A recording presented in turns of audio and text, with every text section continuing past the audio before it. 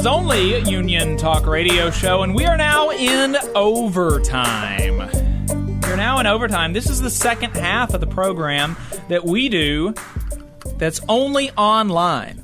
You're not going to hear this on the airwaves, folks. This is rarefied air that we're in right now. So the first thing that we are going to talk about, and we're getting Connor Lewis in the Zoom right now.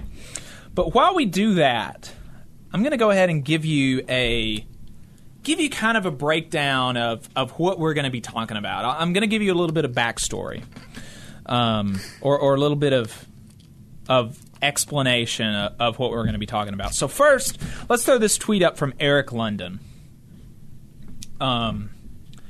Says, quote, "The UAW has rejected WSWS labor editor Jerry White, SEP's request for press credentials to report on next week's UAW convention, a significant violation of the First Amendment." That's interesting. "Labor reporters, even if you aren't a socialist, we ask you write to our, at UAW to demand reversal. Hashtag 1A. So that's interesting. Critical listeners will know that the United Auto Workers is not a government agency, so it would not be definitionally a violation of the First Amendment, whether we agree or disagree with it. Let's go to this next tweet by Matt Taibbi. He says, "This is one of the most ridiculous things imaginable. What a joke American organized labor is." That is super bizarre. And then somebody replied to him that said, "Have you ever read any of WSWS's labor, quote, reporting? They are not a serious news or journalistic organization." And Matt Taibbi said, "So you deny people credentials because they disagree with you." And let's put that tweet up. And the World Socialist website absolutely is a serious organization, even though I disagree with a lot of what they write. Which is bizarre. Just a bizarre thing to say. And then let's go to this last tweet here from a friend of the show, Connor Lewis, and then we'll bring Connor on to talk about it. And this tweet is, "Even if we conceded this is ridiculous, it's not. What's actually a joke is some dumbass dismissing over 55 million international unions and 14 million union members because some press coordinator denied a dude press credentials." And that's obviously fucking A, right? I mean, seriously. Seriously. So we've got Connor on now. Connor Lewis is editor of the Labor Journalism Collective Strikewave. He is a union staffer. He is a union member. Connor, welcome to the program. We appreciate your time. Hey, thanks for having me. Absolutely. So we, this started with the United Auto Workers rejecting the World Socialist website's request for press credentials. And Matt Taibbi's contention is that basically you should give press credentials to anybody who wants them, apparently, and also that the World Socialist website is a serious organization. What would be your immediate thought to both of those contentions? My first kind of question is, are they going to give press credentials to The Blaze? Are they going to give it to Breitbart? Are they going to give it to any variety of right-wing organizations? I mean, any reasonable person understands that there's a limit to where you issue press credentials, especially when you're talking about press credentials for a governing body of your organization that has a wider range of political organizations that are opposed to its existence. I mean, there is a reasonable spectrum, and I think that it's totally fine for a union to decide what is and isn't, within that spectrum. And now also, I went over this, but I just want to get your take on it. Do you think this is a violation of the First Amendment of the United States Constitution? Absolutely not. I mean, it's an absurd contention because, again, it's the same thing, right wing, I don't know a polite term to use for it, but, a lot of right wing folks will say that, Twitter censoring them or, getting reported on Twitter is a violation of their First Amendment rights. And obviously that's not the case. It's a private organization. We can have a reasonable discussion about, the degree to which they control content and information on those platforms. Right. But private organizations do absolutely have the right under the First Amendment to control who has access. And, it's just an absurd contention. Right. And now, so you said that obviously, they've got the right to do this. It's not a violation of the First Amendment. And you will be limiting to a certain extent based on people that are fundamentally opposed to the existence of your organization, like right-wing organizations like The Blaze and Breitbart. Potentially, I mean, we don't know if they've issued them press credentials. I think probably our assumption would be that they haven't. Mm-hmm. But if they did, they should. They should not give those organizations press credentials because they're not serious about labor reporting. And so when people are acting in bad faith, right, and you know that up front, you should take that into account. That's a reasonable thing to do. And we have had our own run-ins with the World Socialist website. But, for somebody listening that has never heard of the World Socialist website, which is probably going to be most of you, they're going to hear that and they're going to say, World Socialist website, aren't socialists pro-worker? Aren't they, pro-union? Why would it be that a union doesn't want pro-worker people reporting on their convention? So what is your take on the stance of the World Socialist website and some of their history and some of why a union might not be interested in having them at their convention? Well, the World Socialist website is basically the organ of the Socialist Equality Party, which is a very particular Trotskyist group. And I would say that most other groups that have some ideological connection to Trotskyism would agree that the Socialist Equality Party is, let's just say, out there on a number of questions.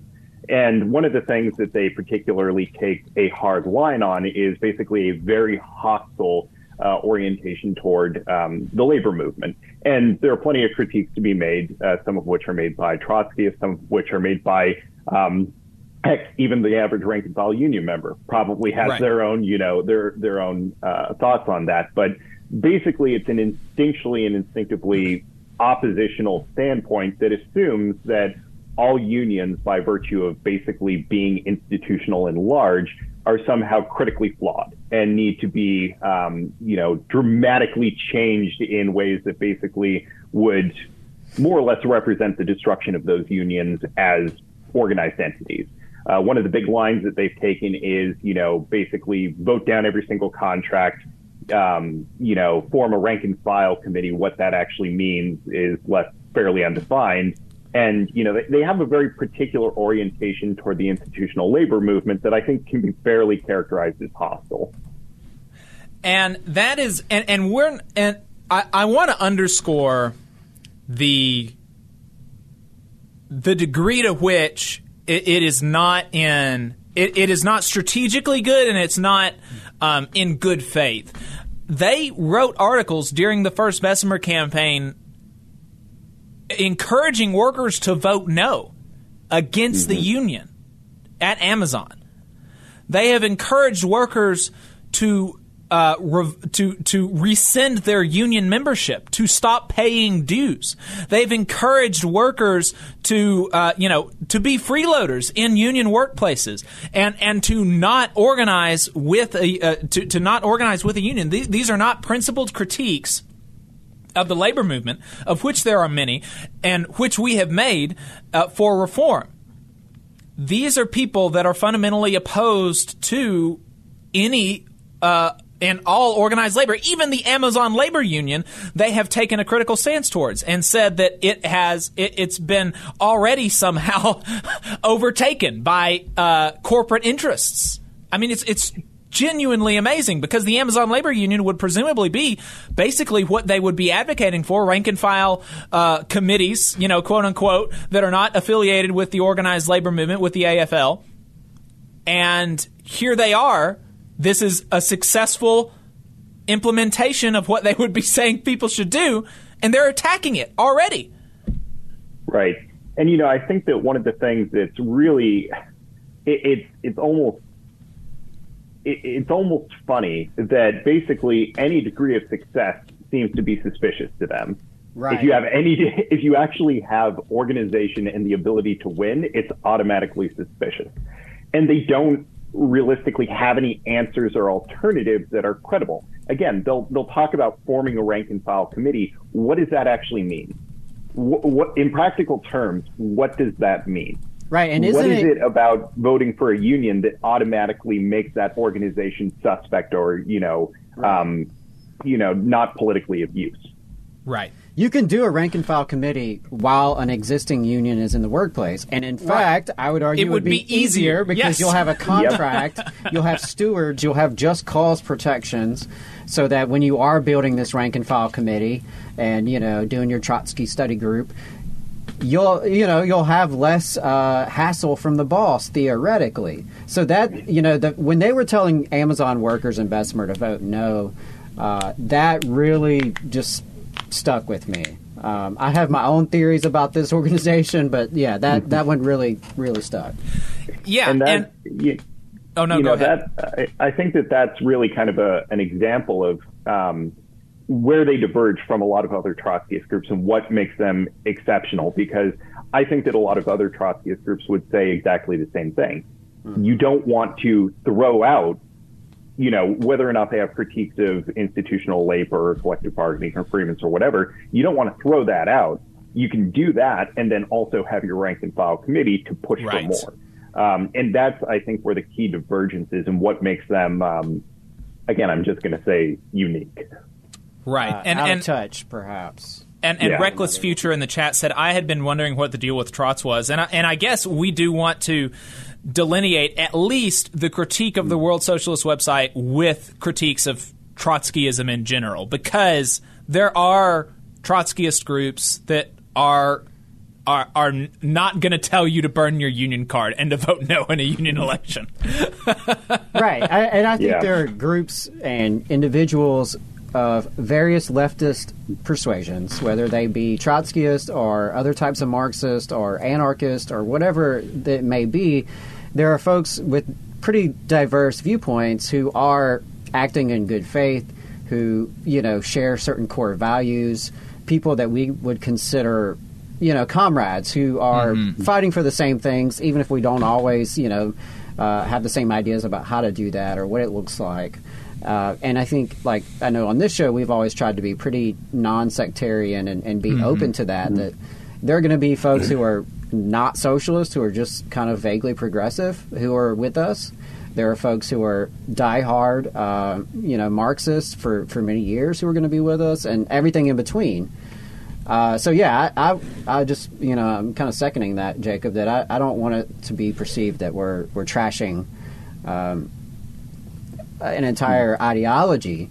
It's this one particular organization who mysteriously has significant resources, despite no support from from working people. Very, very few rank and file members out there that you can ever find, but they somehow are on the scene of every picket, just about. And, their website is pretty much near the top of search engine results. So I have a lot of questions about how that works out, and I'll just say, if I were a federal agent trying to devise a PSYOP, it might look something like that.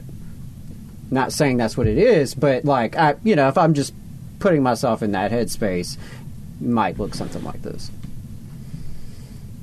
Yeah, I think that I think that the point about trying to differentiate between them and, there's a wide range of ideological currents. And I will say that, one of, I think, the key political contributions of kind of, the Trotskyist tradition to talking about labor is, and there's a wide range of this, and people have a very visceral reaction. But if you actually go back and read Kim Moody's rank and file strategy, there's a lot of really interesting stuff in there. And even if you don't agree with it entirely, I would say any person that is looking at the labor movement, looking to revitalize the labor movement, at least has to seriously engage with that. You can't just dismiss it.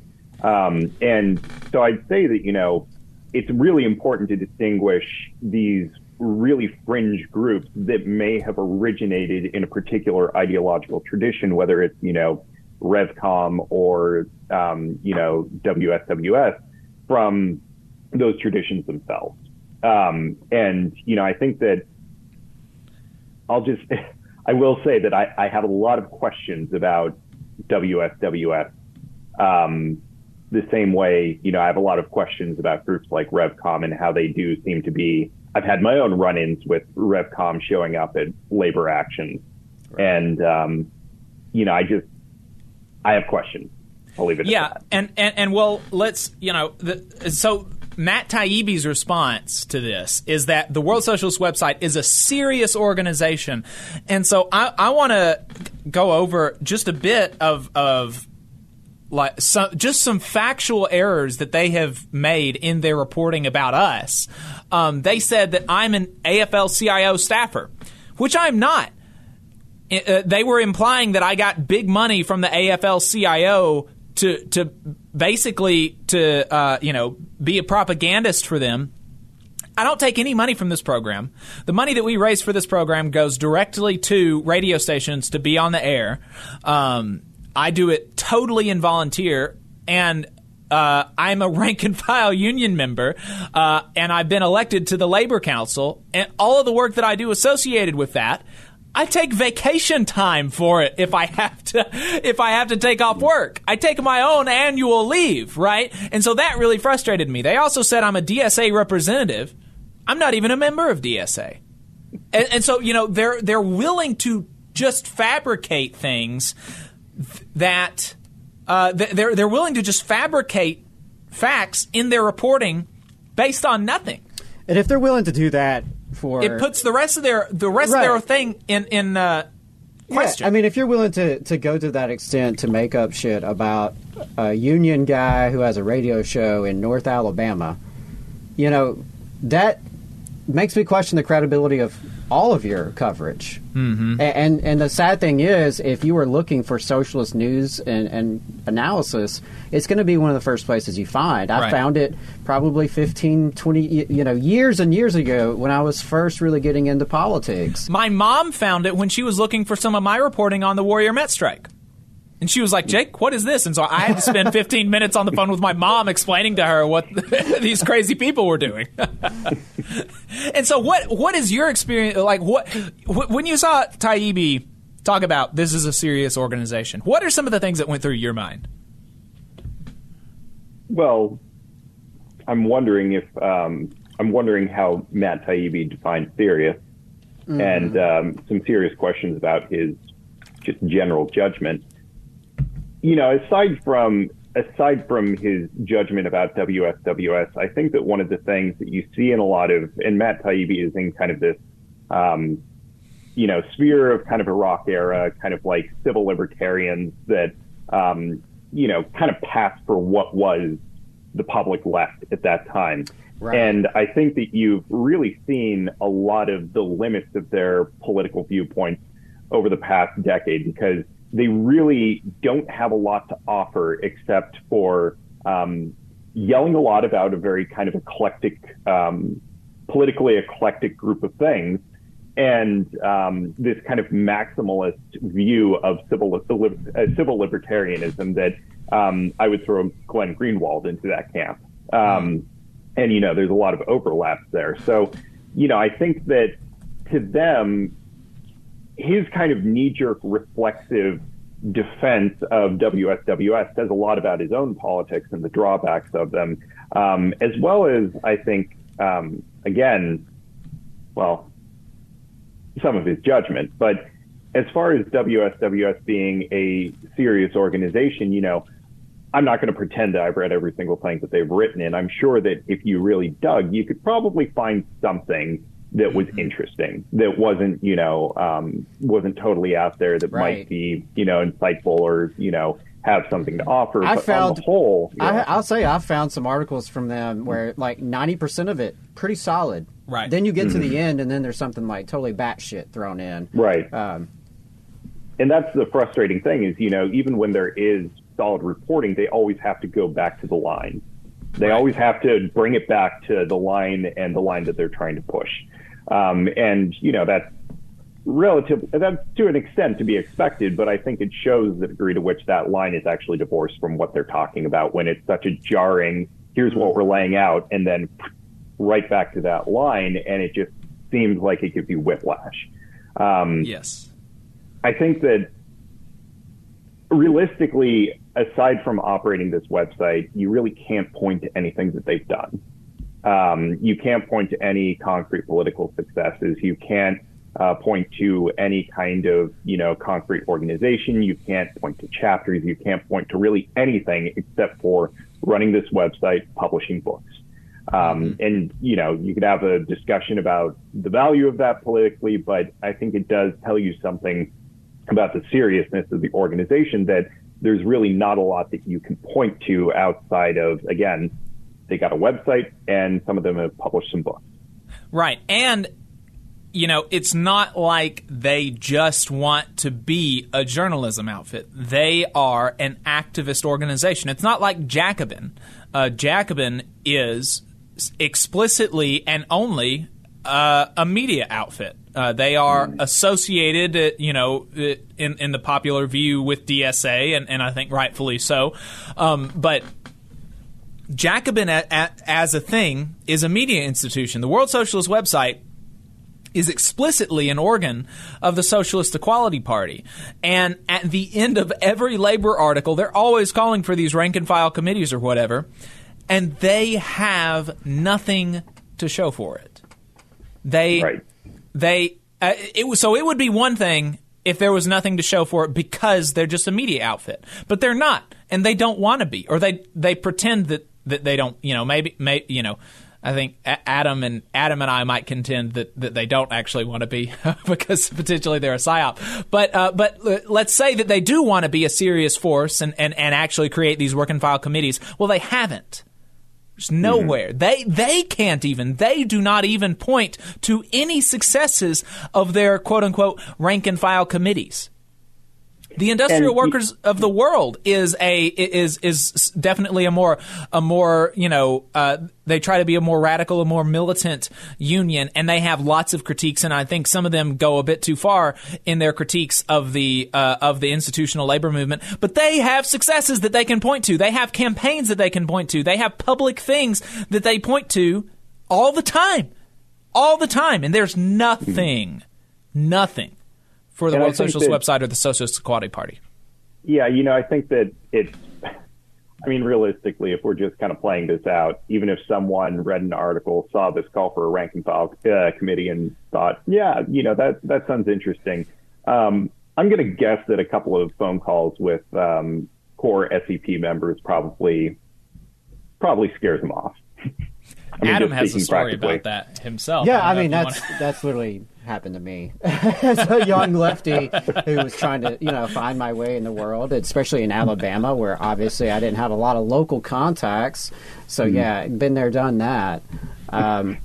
One thing that you mentioned though about Matt Taibbi and like sort of there's this faction's maybe not the right word for it, but there's like a grouping of folks. I think Glenn Greenwald, that's who came to my mind too. There's some overlap there, but I think it does show the limits of their politics, as you said, and a kind of, it seems they're divorced from actual materialist analysis of the world and divorced from labor, both the movement of labor, the institutions inside that movement, and just labor in general as a concept.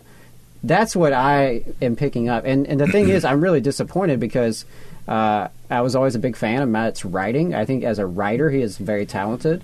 And I used to, religiously read his stuff in the Rolling Stone.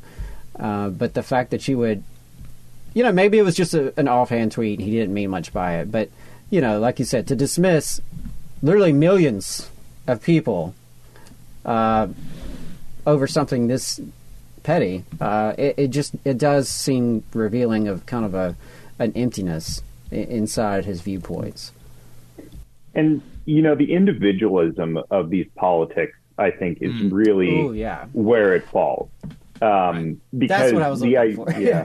The just intense individualism of this politics, they can't cope with the idea of any kind of collective project, because any kind of collective project, it involves setting aside your own, priorities and working with a group, and, to actually trying to build some kind of collective consensus. And I honestly think that whether it's a personality thing, whether it's a principal political viewpoint, folks like Taibbi, like Glenn Greenwald, etc., they just can't cope with that. There's something that they just can't deal with there. And so I think that they're always going to struggle with the idea of unions. Even if they kind of in the abstract think, okay, yeah, unions are good, I think that they're always really going to struggle with them. Yep, I agree. Connor, I appreciate you taking the time to chat with us about this. As always, really very frustrating. So, always happy to be here. All right, brother. Talk soon. All right, thanks. All right, bye. We're going to be talking here in about 15 minutes with David Griscom about the limits of climate policy. But first, we wanted to get to this just a little bit more less substantive stuff before we get into some nitty-gritty things. A couple of weeks ago, we critiqued Tim Pool. And last week, we dropped the clip, and his fans were not happy, to put it lightly. So I wanted to take a little bit of time to address some of those critiques. First, though, let's quickly review his bad take about unions and our argument for why his take is bad. To set the clip up, Ben Burgess is making the point that if you care about free speech, you should be incredibly in favor of unions. Why? Because if you and your coworkers are not unionized, if you have not used your leverage to secure a contract, you are an at-will employee, meaning your boss can fire you for any reason or no reason at all, including because they don't like your speech, and they often do. Workplaces are where people spend most of their waking lives, and yet we are less free than anywhere. We are less free in the places that we spend most of our waking lives than we are anywhere else. So one of the first things that workers will do when they unionize is fight for a clause in their contract that lays out a process for just cause and progressive discipline and termination, meaning you have due process. If your boss wants to terminate you or discipline you, it has to be related to your performance, not because your boss is having a bad day.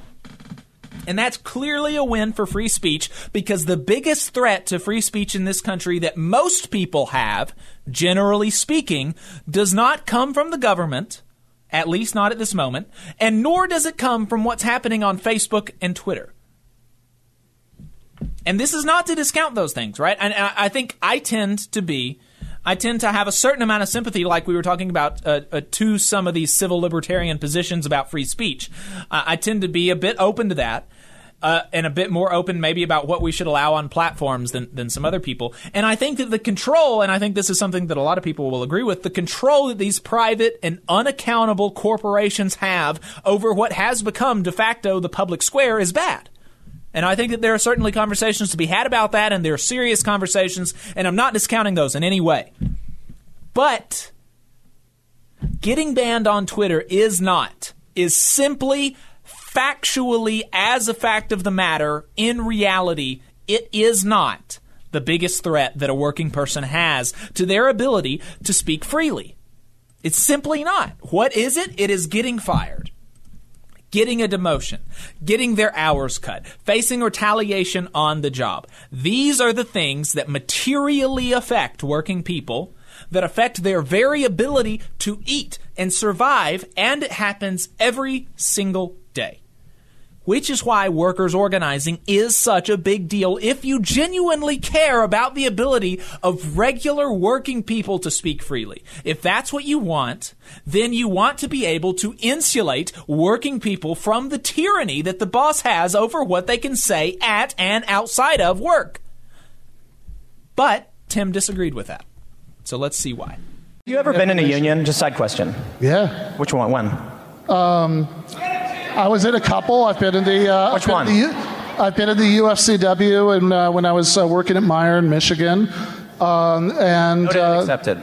I didn't believe you. I couldn't imagine, based on what you'd said, that'd been true, because I've been in 2 unions. I was in the Transport Workers Union, and I worked at a grocery store as well, which also had a grocery workers union, and they were so corrupt that I was like, the statement you made is just like your perspective I can respect that's coming from you, but it's like a blanket subjective perspective. But I don't want to not at all subjective. I don't want to have an argument about union. However corrupt that union might have been that you were part of, 2 of them. If you had been accused of an infraction subject to disciplinary process, then you would have had the option of having them represent you in that process. Wrong. Okay. Bro. So I don't want to get into an argument about unions, other than to say, like, your subjective perspective. It's not subjective. It's a fact that the effect of unions is to give you due process. And sometimes they don't, because humans are fallible. But I digress. Okay, but you can say the same thing about having trial by jury, that like sometimes it's not a good due process. So the issue is still a due process.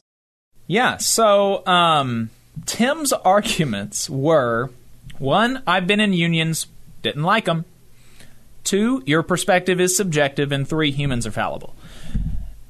And we just frankly did not find these arguments convincing. We go over it more in depth in the first video, but he says that Ben's perspective is subjective, but he did not base his argument entirely on his experience. Ben didn't. Ben Burgess based it on material realities, the leverage that workers get when they unionize, the language that are in their contracts, where Poole's argument is entirely subjective. It is entirely based on his experience. Right. You can actually point to the law and the responsibility of a labor union to represent its members, and how the failure to do so can result in a DFR charge. That's real. That's not a subjective statement. That's factual. Exactly. And it's not subjective.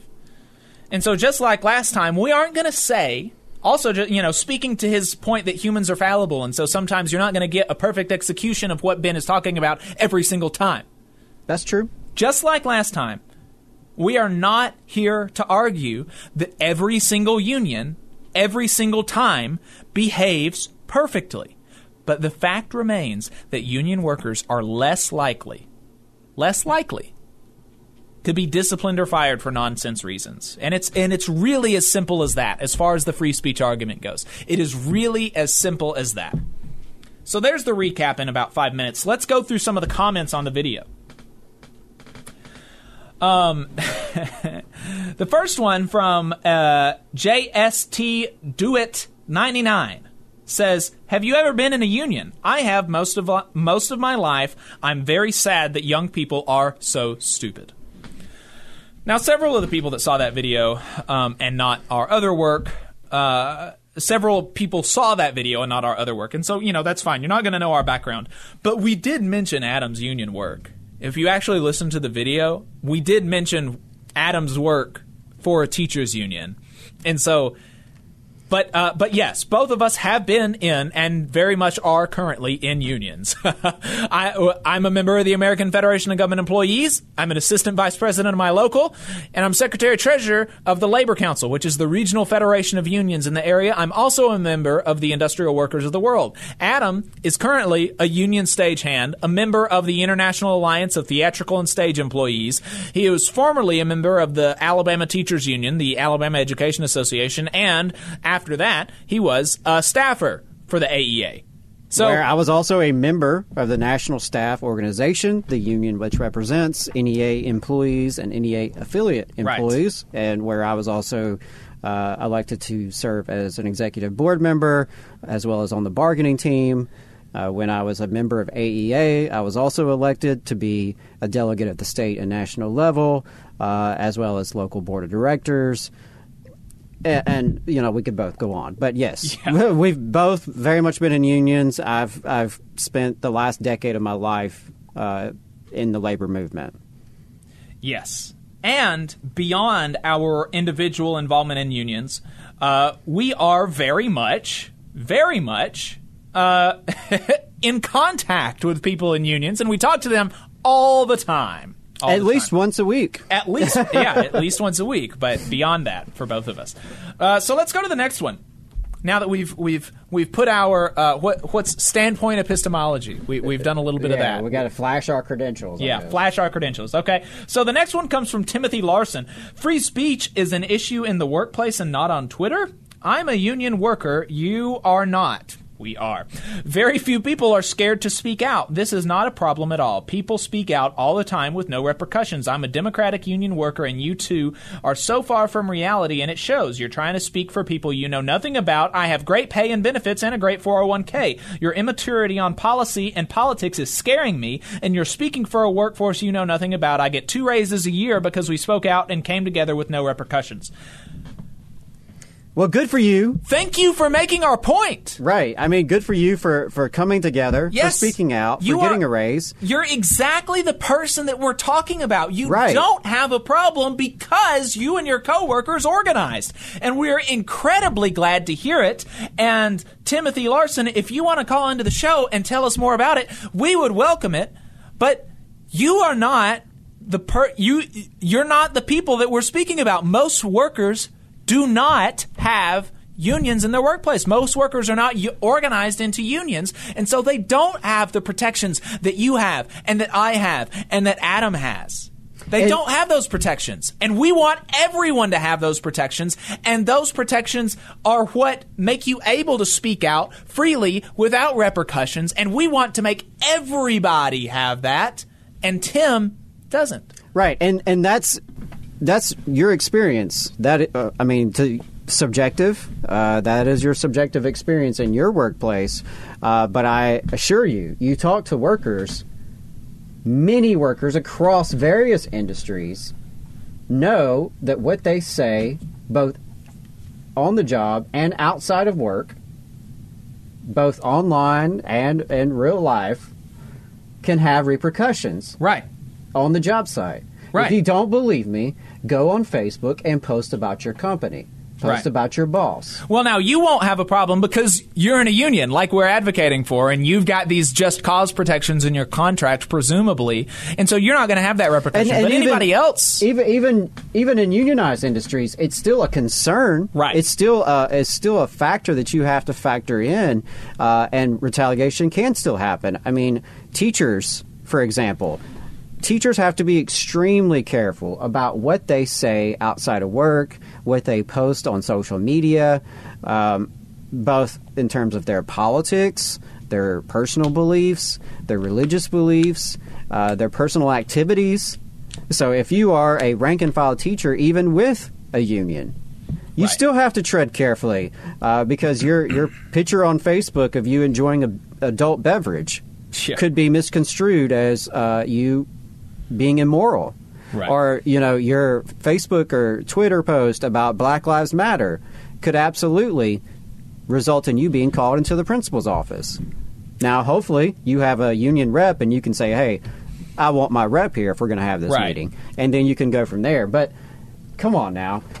Timothy, good on you and your coworkers for organizing and fighting the good fight and getting that pay raise. But solidarity is about understanding everyone else and understanding that while we're all sharing certain struggles, we face our own unique struggles as well, and it's important that we have each other's backs. Yep.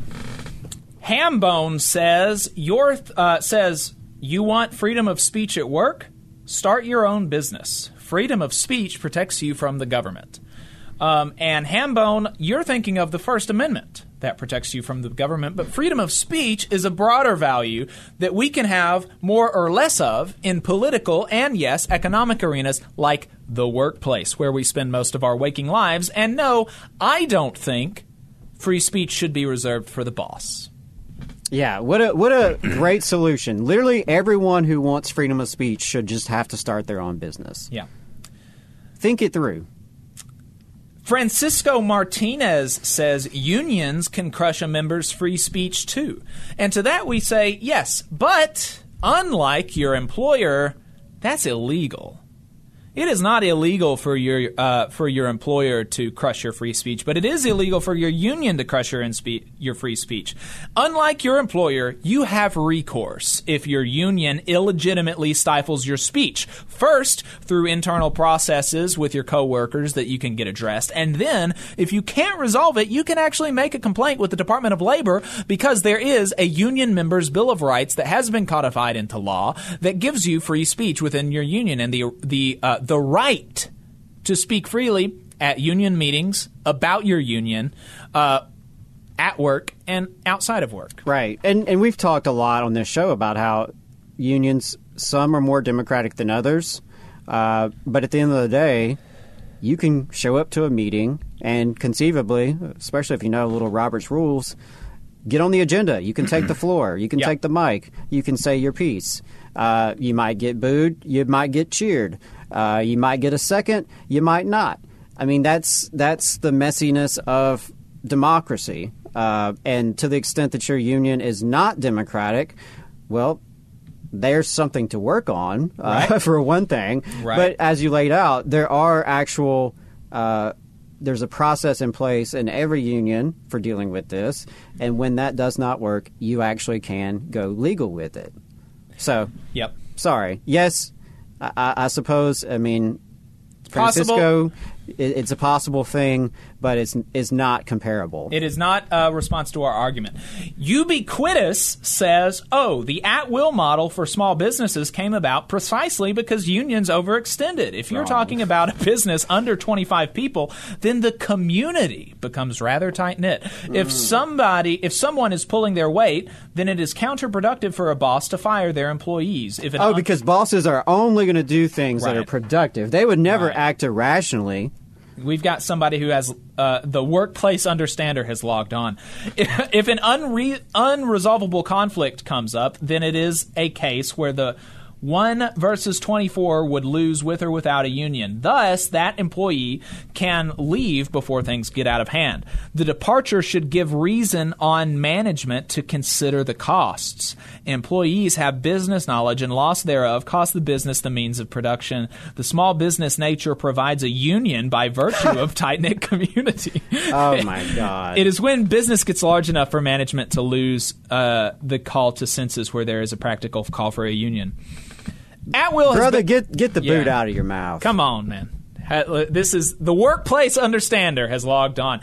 At-will has been the standard, just for the record, before, during, and after unions. At-will was the standard. And no, that is not an accurate description of working for a small business. God, no. I mean, maybe it was... Small business tyrant is a word for a reason. I mean, hey, maybe that's been your experience in a small family business. And if so, good for you. But that is certainly not the case for many other folks.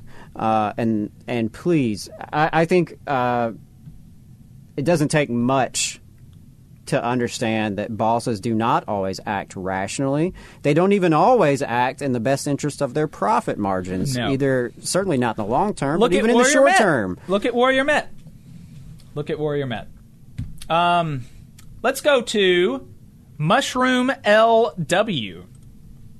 Mushroom LW says, strongly disagree. Let's just say there's a bolt tightening union and a screw tightening union.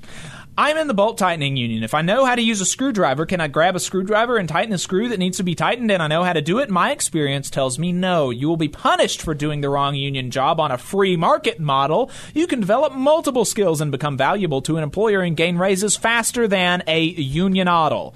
I think they meant union model. But that being said, in a free market, you should be allowed to unionize. I just believe at a single company, I should not be stripped of my freedom to not join a union to get that same job. I should be free to choose which model I prefer. Now, here, we're moving a bit away from free speech and into other aspects of unions. But on this, there are two things to say. Unions do have job classifications, and that is good. It is good for people to do their job and not give labor to the company for free. That's a good thing. It's a good thing to have job descriptions and to not give the money free labor. Okay? That's a good thing. And the workers are the ones that put those job classifications in there. So if you want to have a more wandering type of job classification, guess what you can do? You can put that in your job description. Also, you should not be free to get the union benefits without paying union dues. That is being a freeloader. If you now, you are obviously free to work in a non-union workplace. You can go work at the Hyundai facility in Alabama where they use child labor and have amputation hazards. If you want, there's no union there. Go work there. If you don't like unions, go work there instead of working in a union workplace, getting union wages, union health care, union benefits, union job protections, and not paying union dues. You freeloader. Go work somewhere else. Go work somewhere else. Right. And also, one more thing on that, trade unions train in much more of a tradesman type fashion than non-union construction companies. If you come up in a trade union apprenticeship, like the iron workers, the electrical workers, pipe fitters, steam fitters, all of these unions, these trade unions, they are going to give you real quality collegiate level training and education about how to do your craft in a much more comprehensive way than you're going to get on the job site in a non-union construction company. Because they just want you to learn the one task to do, and then they will pay you less. And they'll pay you less. And I do have some sense of kind of what they're hitting at. Like something I experience on the job with IATSE Local 900. We have different positions. If I'm there as a stagehand and not a loader, my job is to be a stagehand, not to load and unload the truck. That means I don't get on the truck. That's a different job. That's a different pay scale. That's different people on the schedule. That's a different crew. I mean, and those things are there for reasons. Right. Reasons being different job descriptions, different pay rates, and safety. Right. Right? I mean, that's something to consider that, because I've heard that complaint before. I've even heard that complaint, on the job there from folks who are like, oh, yeah, these union rules, sometimes kind of get in the way, huh? Well, not really. Right. On the balance, I'd much prefer it be that way than the chaotic, loosey-goosey, non-union work environment where folks are jumping in between departments. Folks are doing work that they're not trained to do. Folks are doing work that they're not really being compensated to do.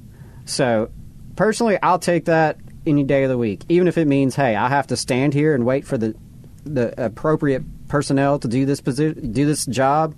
That means I have to stand by for 3 minutes and wait for them to show up or whatever. Hey, good. That's good. I'll take it. Yep, exactly. Let's hit a couple of funny ones before we get to David Griscom. I think we've got him in the Zoom, so we're going to run through these pretty fast. Jason Larson says, I regret clicking on the end increasing its view count. As a white cis male, I am sorry. Not for being white and straight, though. No one's asking you to be sorry for being white or straight, but thanks for clicking on the video anyway. Thank you for your contribution. Moist Potato says, just about anybody can make a podcast these days, huh? This actually made me lose brain cells. Buddy, I got news for you. We're on the damn radio, okay? We're on 3 FM radio stations, so get your facts straight. And they don't just let anybody get on the radio. That's true. But, yeah, anyone can start a podcast. I mean, clearly, if you're a Tim Pool fan.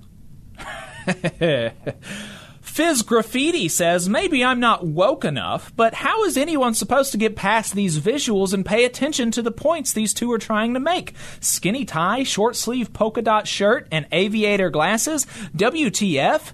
Big-ass red headphones? So many distractions. Not everyone is meant to be on camera, and that's all right. That's why God invented the radio. Does everyone have to be a video star? For crying out loud, think about your audience. Why make them suffer the cringe?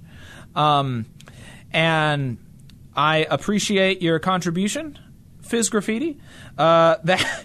It's a bizarre contribution. That tie that I was wearing that day, and I wore this one just for you. The flower tie that I've got on, I wore it just for you. But the tie that I had on that day was actually a great uncle's tie.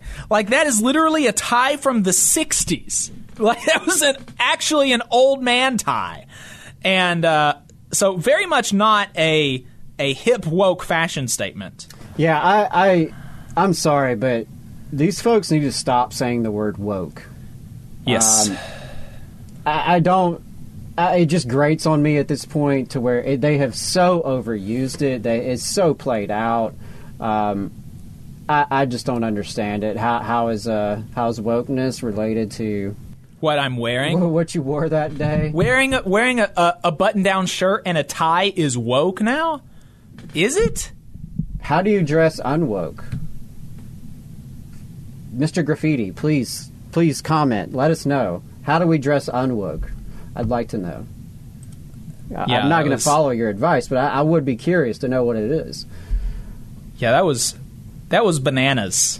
And I'm just going to say this. I know we've got some folks listening who tend to be our very loyal listeners, and but we're gonna get some other folks listening to this when we drop it in as a clip. Yeah, absolutely. And that's what I was going to say. Like, y'all we really do appreciate y'all, the folks who tune in, the folks who participate, who give us good feedback, who give us good critiques. Mm-hmm. We really do appreciate that, and I love the little community that's kind of around this show.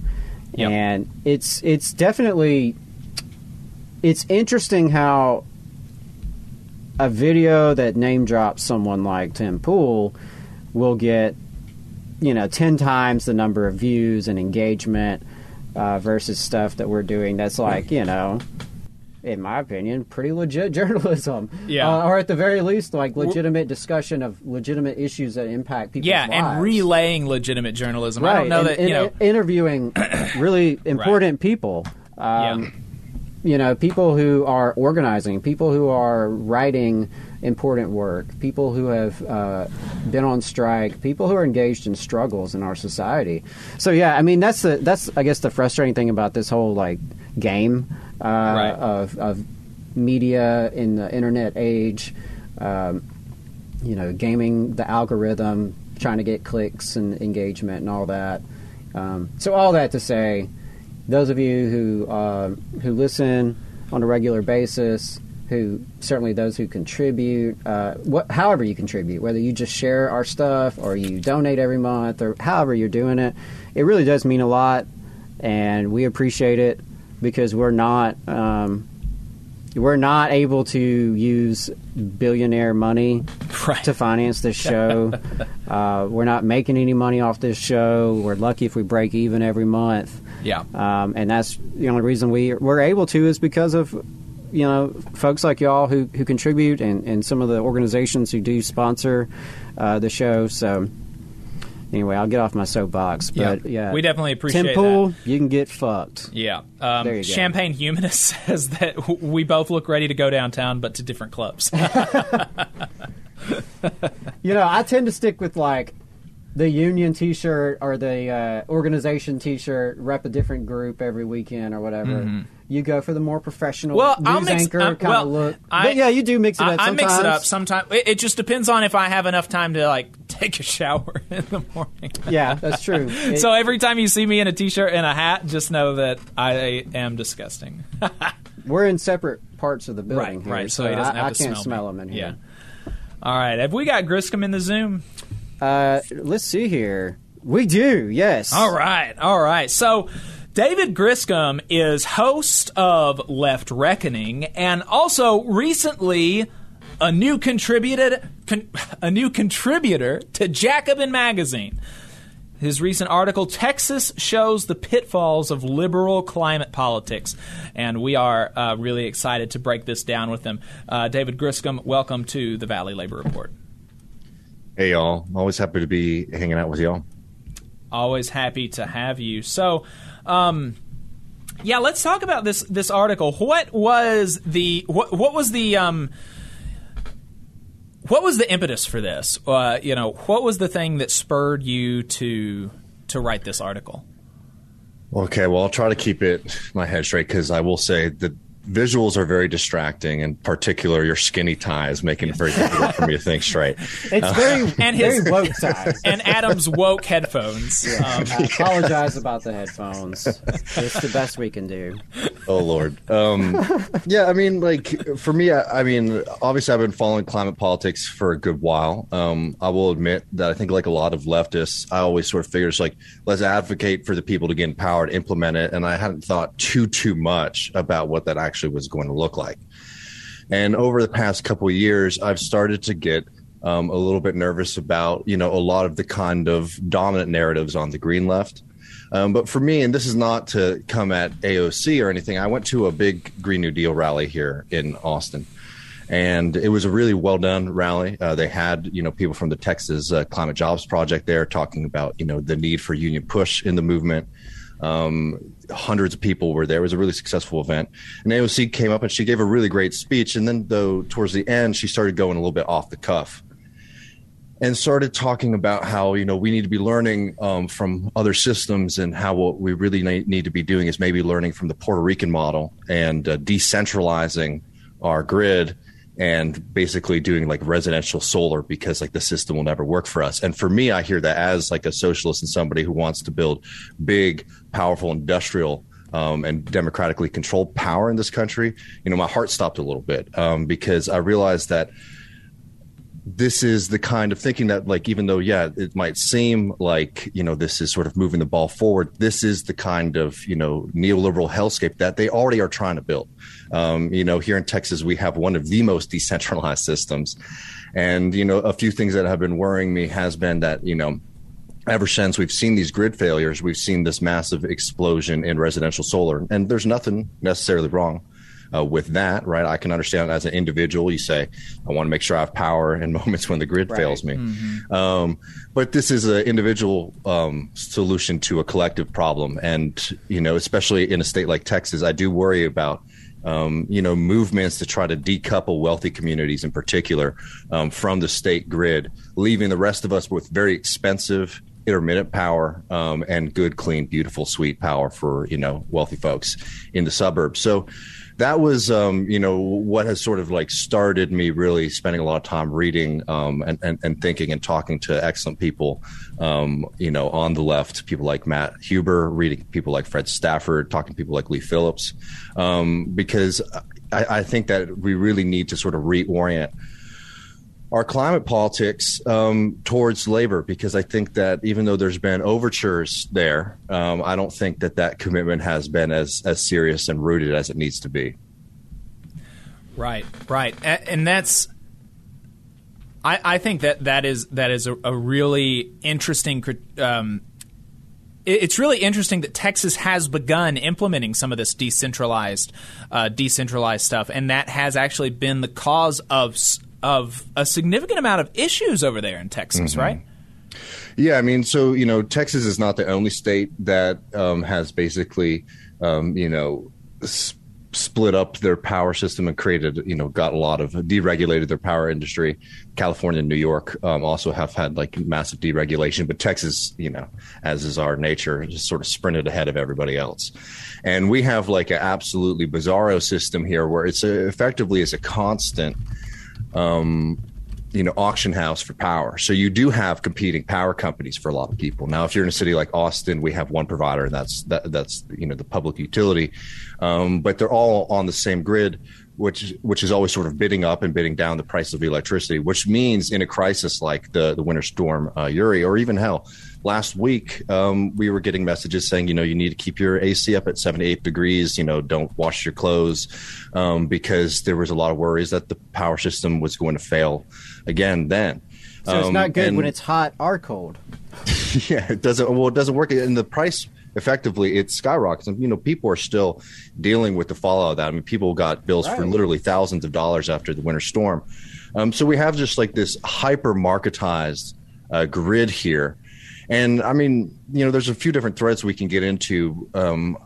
I also get frustrated when I talk about the grid. Is like everyone's favorite thing to talk about is the fact that Texas is not, plugged into the national grid.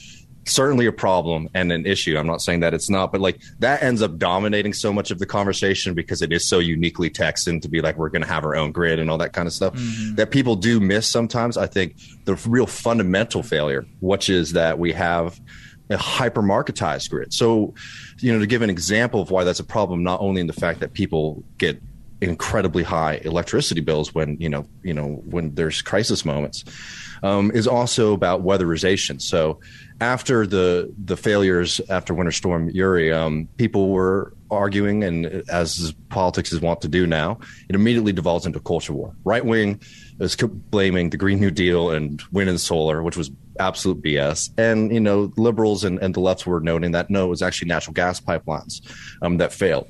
And that's all well and good and true. But you need to do a little bit more investigation to realize why they failed.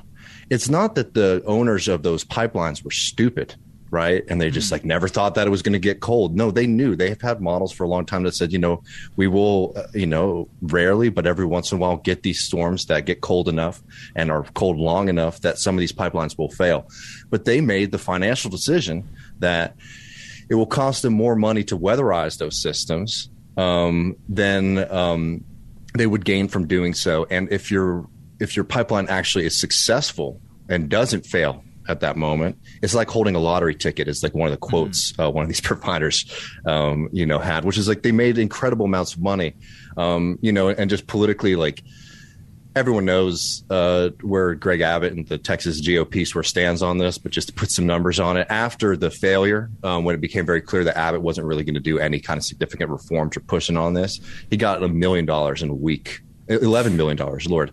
I don't want to understate that. $11 million from, private power corporations. So, there's like fundamental issues to this grid. And the main problem is that has this responsibility not to provide power. That's just like a unintended consequence, frankly, for a lot of these people. It's to make profit. And that is a desire that oftentimes goes against the needs of the people in the sense of like having power that doesn't go off, or the needs of the people of making sure that they can afford their electricity bills. Right. And, how is it that what has Texans' response to this been with the, the obvious conflict of interest that these people have had, and the obvious dereliction of duty that these private owners of this decentralized power sources have had? I mean, politically, not too much. So they did pass a bill requiring these providers to weatherize their natural gas pipelines. But it has no enforcement mechanism, and like the date that they need to do that is so off in the future. It's effectively toothless, symbolic stuff. I mean, Beto and the Texas Democrats, make a big deal about how, just hitting Abbott and the Republican Party on the fact that they're responsible, for the failures, which I think is certainly true because they created that system, and they uphold that system and they protect that system. But, there has been, at least from my perspective, like enough of hitting on to like what we need to be doing. And like what we really need to be doing is looking seriously at our power system and taking most of these things back under public control. If we want to be able to provide people electricity. And this is something that Matt Huber notes, people should definitely be reading if they haven't already, is that if the ecological movement's plan is to effectively electrify everything, right? To move off of fossil fuels for transportation, to get rid of gas ranges in your home, things like that, then we really need to start taking seriously the question of energy production and power production, and trying to wrestle that away from private interests. Because if our plan is to basically set up everything on needing electricity, then it's going to be very important as to where that electricity is coming from and who owns that. So there's been that, and there's also been, really sustained movements like the Texas Climate Jobs Project, which is an offshoot of the AFL-CIO here, to really start pushing, kind of Green New Deal policies with the focus on labor.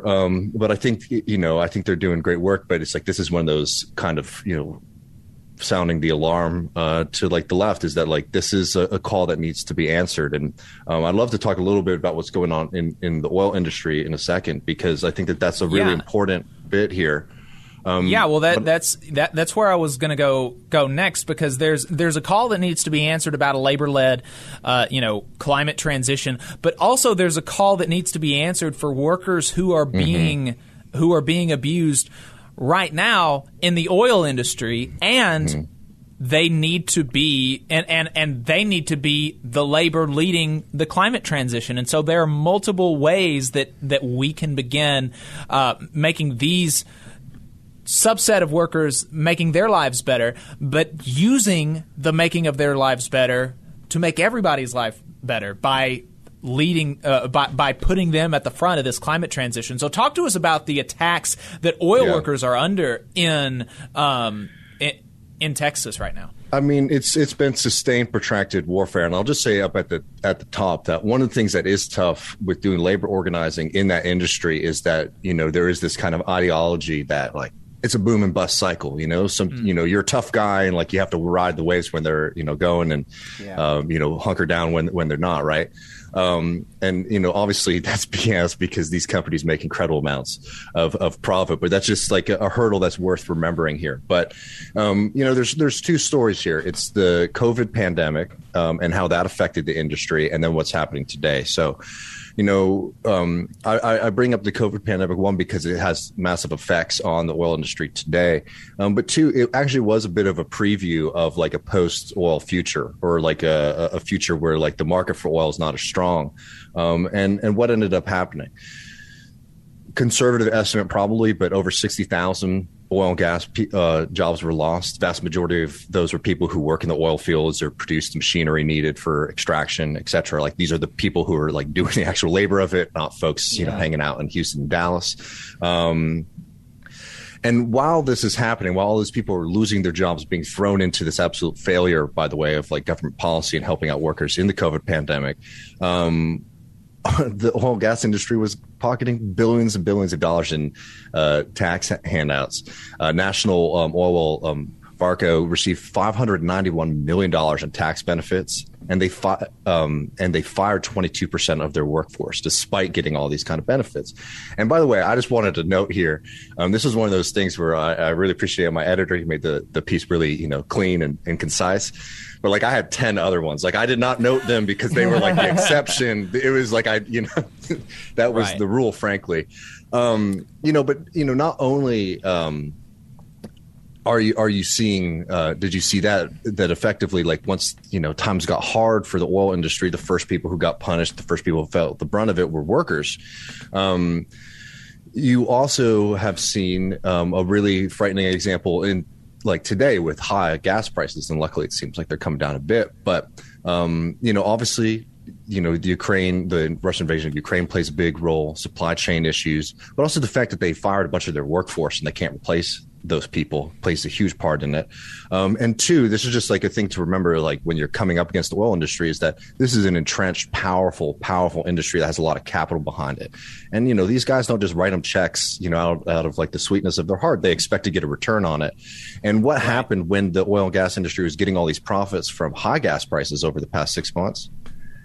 They took that money and they paid off shareholders in the form of dividends. They didn't invest in production. So like drop the climate change stuff for a second. We do have a society in this country that still runs on, oil. So we need that. Like it's socially necessary at this moment in time for us to have affordable gasoline so that people can get to work and live their lives, and, food gets on the shelves, et cetera. Right. So like this is a moment where like a very clear moment of where you can see like the private industry is just absolutely failing. One, it's failing over, the question of climate change, but two, here, this is something that like we need in this current moment, and they're unable to produce it because they're much more interested in shoring up their financial position. So the next time that there's a downturn, they will get, people know that they'll get paid on the other side of it. So all that's going on, in Texas. And then I also noted, if that's all, not depressing enough, there's been a protracted war on unions in Texas, most notably in Beaumont, which I believe you all talked about on the show, USW. Excuse me. Someone's calling me. Oh, no, you're USW, a local 243, went on experienced a 10-month lockout. And it was extremely devastating to the union. They ended up having to take effectively a very, very bad deal because ExxonMobil has sort of recognized that they can sit these things out and they can sort of weaken and negotiate down union contracts in the industry. There was a really big decertification campaign, which they barely eked out a victory. Undoubtedly, by the way, I know we should say allegedly or whatever, but as to be truthful, but undoubtedly, ExxonMobil is playing a role in trying to push these decertification campaigns, and that's just one example. It's happening all across the state. So, to go from that's the picture of Texas right now in that industry. It's very worrying, especially if you are somebody who believes in something like a just transition or like a Bernie Sanders style like Green New Deal policy. Key plank of that was getting buy-in and leadership from the union movement. And what we're seeing right now is all those workers are under assault and their position is being weakened. And this is a moment when we really need to be showing up for them today. And I just wanted to note, this is something that is, I think, really important, particularly for the left and the socialist DSA left, is that, I remember when Bernie Sanders came out with his Green New Deal policy and reading it through and just being absolutely ecstatic because I thought it was phenomenal. And I thought that particularly the just transition was a phenomenal policy. And it is. And it's something that we should uphold and push. But over the past couple of years, especially post, Bernie 2020, I've oftentimes felt where people on the environmental left just say, well, we support just transition. Right. And that's the closing of the book on the issue. And it's well, no, the just transition has to be an actual commitment. And, I was talking to a friend, Ryan Pollack, who's IBEW, a lead organizer here in Austin. And I think we met him at Labor Notes, actually. He's a good dude, a very good dude. I'm happy to hear that. But he said, it's not enough for people to say that this is what could happen, that this is going to be here in the future.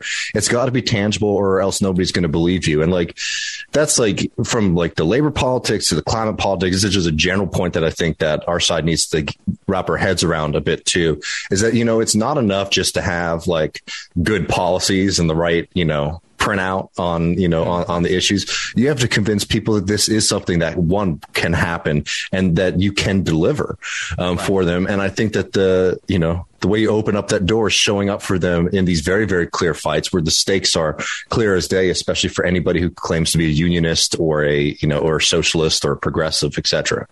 Well, now, so all of these attacks on union workers, on oil workers and union workers who are oil workers, it reminds me of the months-long anti-Hillary campaign from the right when she came out with her comments saying that we're going to put coal miners out of jobs. And all of this posturing for coal miners by the right, saying that we're going to protect you, we're going to protect your jobs and your way of life and all this stuff. And so I can only imagine that you've got a clip ready for us right now of Greg Abbott and all these other Texas Republicans standing up for these oil workers and these oil workers who are unionists. Right. That's the real irony of all of this is that, when it comes to actually protecting their wages and, protecting their unions and all of that, you get crickets from the GOP. And I think that it's worthwhile to point out the hypocrisy. But then the point is that then it's an easy game for us. If we don't have to outmessage the Republicans, we can be doing that. And the problem is that, I think that there's a lot of really dedicated people in the movement, but it's not centralized at this moment. You get what I mean? There's just a lot of different interests out there and people advocating for a Green New Deal, for climate change policies. And what you get more than anything is people pointing to work in the renewable industry. And I don't think I need to, break it down too much for y'all, but that is not a good industry right now for workers. It's highly ununionized. They don't pay very well.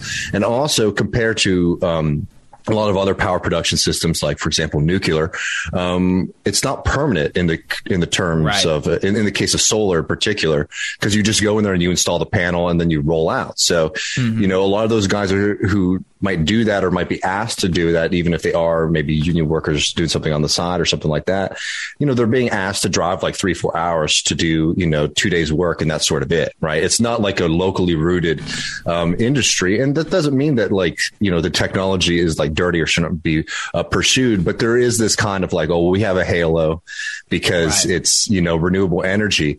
And yeah, you know, so if you're a guy who's working, you know, in oil and gas, which again, I also want to remind people too, not to valorize it too much. It does pay, you know, pretty well for some folks, but it's rife with, you know, serious workers violations. It's extremely insecure work for a lot of people. It's extremely dangerous. And like that system needs to be improved dramatically. But like, you can't tell somebody who's been making good money doing that kind of work, you know, to start working $18 an hour jobs doing, you know, residential solar as a solution. Right. And, you know, you're talking about it from a worker's angle, and that's really important. And I think that if I'm remembering right, Energy Alabama, an on and off sponsor of the program, is an Alabama renewable nonprofit, and they they have done some work on exposing some solar contractors. You know, bad labor practices, which we're very appreciative of them for. They've donated to the Mine Workers Strike Fund. They were able to get here for the miners. Yes, and they've been able to get actually the Sierra Club to also make a donation to the Mine Workers Strike Fund. So the folks at Energy Alabama love them, appreciate them, and think that they're not only is their heart in the right place, but I think that they're going in a good direction. But you're talking about this. In the article, the model for building green power also relies heavily on tax credits for residential and also commercial solar, pulling money out of public coffers and directing them to capitalists. And as Matt Huber and Fred Stafford argue, this creates an absurd choice. Either public ownership, because if the TVA builds solar panels, the TVA doesn't get those tax credits. So the TVA does not get that subsidy. And so either you're going to have public ownership and pricier energy, or you're going to have private ownership and cheaper energy. And so what the TVA actually does is it gets these small, small consumers or companies to build TVA that it buys the power from. But who's the people making the money from that? And who's the people making the decisions? It's capitalists. It's not us. It's not the public-owned TVA. And when I saw that the TVA does not get the same subsidies and they cannot offer solar power for the same price that a local capitalist can. They're barred from doing it. It's insane. Right. That's crazy. And that's a federal carve out for the industry, is that the public sector cannot compete with private solar power. Right. And that's, exactly. Like, that's just an extremely dangerous precedent, and it's unnecessary, to be setting that up. And like, this is exactly like, the point that I've been trying to get. It's like, people sometimes have got mad at me, accusing me of now shilling for the oil industry, which is just ridiculous. Or being against like solar and wind. I'm not. But I am against importing the same kind of neoliberal model into, the way that we want to power society in the future, especially when we do have this great opportunity to do something different. Right. It's extremely frustrating. And, the way that I've been phrasing is that, like, for a long time, like, the slogan on the left was like, believe the scientists. And then it was like climate action now. And I hate to be, this guy, but it's like, it actually also does really matter what that action looks like, because there is a neoliberal anti-worker way of doing it. I'm sorry to say it, but like, we saw that, for example, in France, where they basically put, increasing gas taxes on workers. I mean, you're putting the costs of this, industry that has damaged the planet, and the kind of cleanup or, the cost of that on workers. And two, it makes this absurd calculation that I think Huber lays out really well in his books, Climate Change is Class War, and also in some pieces he's written at Jacobin and Catalyst, is that, there's also this kind of neoliberal fascination with market prices, where it's like, if we get the right price for electricity and gasoline, then these systems will, sort of regulate and fix themselves. And sorry, friends, like that, it ain't that easy. Yeah, I mean, it's a really weird situation that we're in right now, because there is a significant investment in wind and solar from, the private sector. And we don't want to set up a system where we're relying on the same kinds of people, frankly, when we don't have to go down that path, and we could build something that works better for people. Yeah, I think that's so important, that we're going to go through energy transition. That's happening. It's going to continue to happen. But do we want to be stuck in this situation where the public depends upon energy, the environment will be impacted by this energy, but a handful of private interests are actually in charge, who own it, who control it, who profit from it?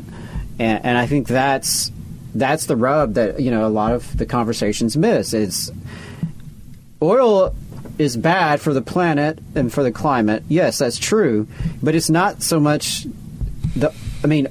oil is not sentient, right? It's owned by human beings. Right. And it's the private ownership of our energy system, and the private ownership of the profits that come from that, and the power that they have over it. The power they have over our power. I mean, that's the fucking problem. And I think there is a way to address this in a different path forward of, and I say different, but really harken back to the TVA as an example. I like that you threw that in there, because we do need large-scale public power. Right. And we need to be able to go in good faith to folks who are coal miners or who are working on oil wells and say, we're not going to take your jobs. You're going to have jobs that'll actually be better. You should suffer no drop in your working conditions. You should not suffer a drop in your pay. You should be able to have a good union job moving forward. And we see that from time to time when we talk about the coal miner strike, and folks will just be like, oh, well, who gives a shit? They should just find a different job. Coal's going away. Well, that's not the answer. It's certainly not the answer if you're one of those miners, but it's really not the answer for any of us. And I totally agree. And in the moral case is there, right? And there's two quick aspects. There's the moral case. It's I don't know, not to get too rosy-eyed about this, but again, if we imagined that, for a second, where it wasn't true that, continuing to burn off fossil fuels was harming the planet, right? These workers would be celebrated as the people who keep the lights on and do the most dangerous and necessary labor. And I think that, also having that respect is yes, the system is messed up. We want to move to using different kind of materials to power society. But these people do incredibly socially necessary labor, right? So that's the moral point. The political point is that a lot of people, and I think it's probably true in Alabama as it is in, other places where there's these kind of extractive industries, they blue collar working class folks, they look at these jobs as really great ways out. If you don't have a lot of other options, and look, it doesn't even matter how true it is. It's that mythology is just there. And that is why it does hold such a, it's such a powerful idea to sort of, keep voters in line with Republican, it is why Ted Cruz can do nothing for workers except say he's going to oppose, Green New Deal policies, right? So what we need to be doing is providing a better vision, because we can, that could create, a really huge swing in politics to our benefit. But that's the political and the moral case. This is the technical case too, that I think oftentimes gets understated and is a huge problem with the NGO, and even a lot of left, socialist movement. movements around, climate change, Green New Deal stuff, is that these are also workers who have these skills and know how to run a power system and know what is necessary.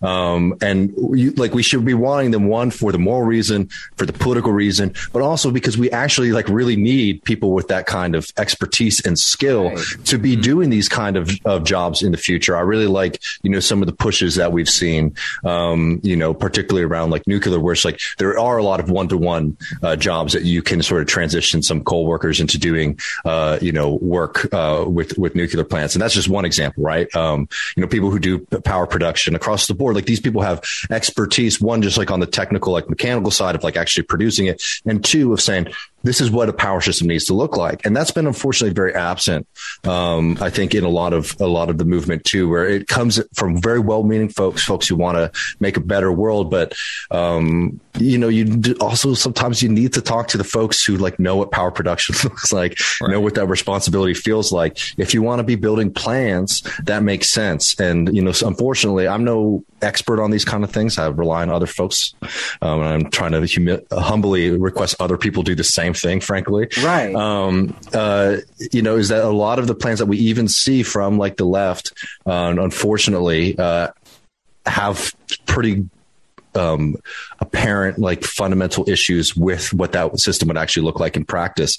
And the only way to get that kind of positive feedback or whatever is to be incorporating the labor movement and the experts into your policymaking instead of people who are coming out of, the NGO world, which has, a limited horizon in its understandings of a lot of these systems.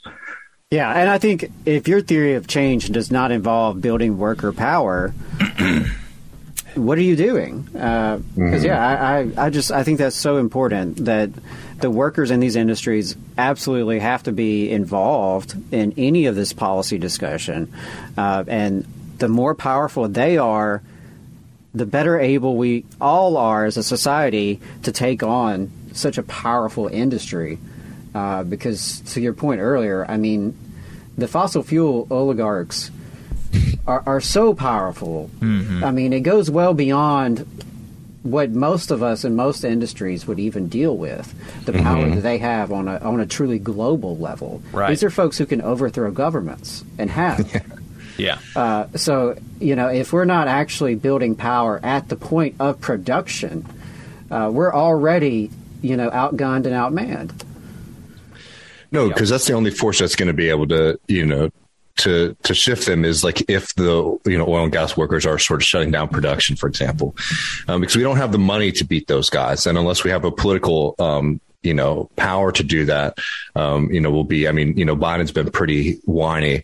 I love the point that y'all are making, and I know that it was a call from USW too in the Beaumont lockout, is that the federal government should do no contracts with them until they end the lockout, right? And Biden sort of forgets and moves on. But in that context, then it's okay, well, the only thing we can do is leverage that power, because we do need to decarbonize fast. And to meet that challenge, we need to have the most powerful weapon in our arsenal, which is, labor power. Absolutely. I do just want to say too, that there has been a really significant shift, I think, in one, a lot of labor movement folks and labor movement affiliated organizations in trying to push for these kind of policies, which I think is very encouraging. I also think, as critical as I am of the NGO left, that they have started to incorporate calls for, things like worker justice. But I'd like that stuff to get a little bit more concrete than because they call for justice for a lot of things, and I don't doubt their sincerity, but it's just, it needs to be a bit more concrete if we want to actually utilize that power and effort. Yep. Absolutely. David Griscom, the article is The Limits of Liberal Climate Policy in Jacobin Magazine. We appreciate your time, David. Is there anything else that you wanted to make sure that you hit on before you headed out? No, check out the article, and you can always listen to me and Matt talking about the stuff on Left Reckoning. And I really appreciate, I always really appreciate being on here with y'all. The Valley Labor Report does incredible work. I always rep my hat proudly, y'all. Thanks. We really appreciate it. And by the way, I really dug the Lenin letter to American workers video. Oh, thank you. Recently, that was pretty cool. Yeah, that's a really fascinating one. I appreciate that.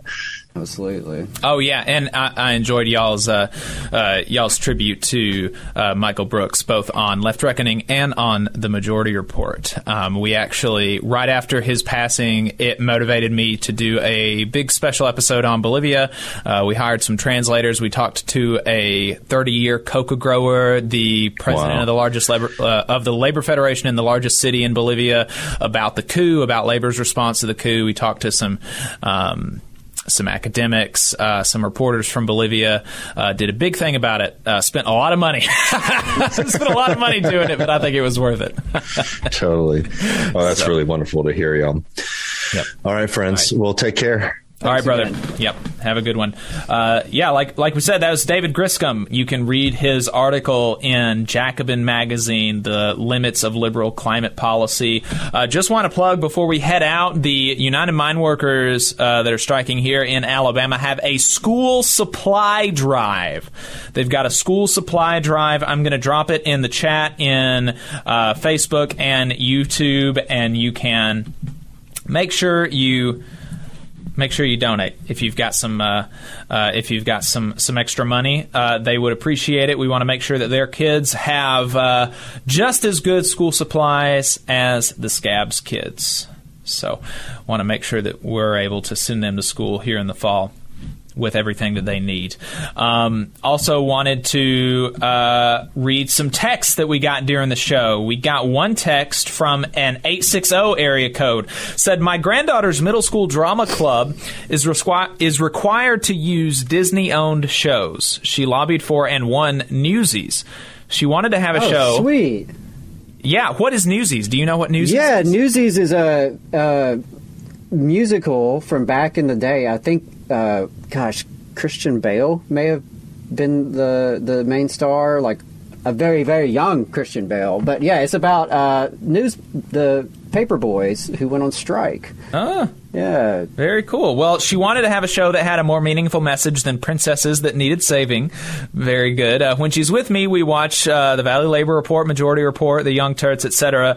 Proud to see that my Yankee socialist ways are having some impact on her thinking, because her grandpa is an oath keeper. Holy shit. And her father, while not as radical, is a very conservative Republican. God, an oath keeper. Wow. That's Looney Tunes. But glad she's listening. We appreciate your support and her support, and maybe you can send us like a clip of her doing the Newsies thing if you want. That would be cool. We'd love to play that. It's loosely based on the Newsboys strike of 1899 up in New York City. Not a lot of Disney pro-union content out there, but that's one of them. So that's really awesome. Cool. Got a text from a 309 area code. Austin from Huntsville here just wanted to take a moment and boost the Week of Action events starting in Atlanta today, led by Defend the Atlanta Forest and Stop Cop City Movement. Solidarity. Brassfield and Gorey, the general contractor for the Atlanta Police Foundation's Cop City project, has an office located right here in Huntsville. Activists have already coerced former prime contractor Reeves Young into dropping their contract with the APF, hoping to see Brassfield and Gorey do the same. That would be pretty cool. We'll have to check that out. The Week of Action, could you tell me again what the title was, the organization? Just wanted to take a movement and boost the Week of Action events starting in Atlanta today, led by Defend the Atlanta Forest. Okay. And the Stop Cop City Movement. So maybe folks should check that out. Cool. Sounds cool. Yeah. And that's going to be it for us today, folks. We appreciate your time. If you want to support the show, you can pre-order our new shirts. Let's show them it on the stream one more time. Pre-order the shirts that say join a union or the boss will get you. You can buy our hats. You can give us money all at TVLR.fm. Become a patron at patreon.com/The Valley Labor Report. Follow us everywhere you follow things. And until next week, all power to the workers. Oh, wait, what? No, wait, one more thing. I wanted to read this from the Facebook chat. What's up, guys? From Austin. I remember you talking about being a stagehand, Adam, when talking to me. Never knew it was a union. I love that. Austin is one of your students over there in Elkmont. So yeah, former student, just graduated. So going to be sending him a message today and maybe point him in the right direction of some good labor work. Yep. All right. See you folks later.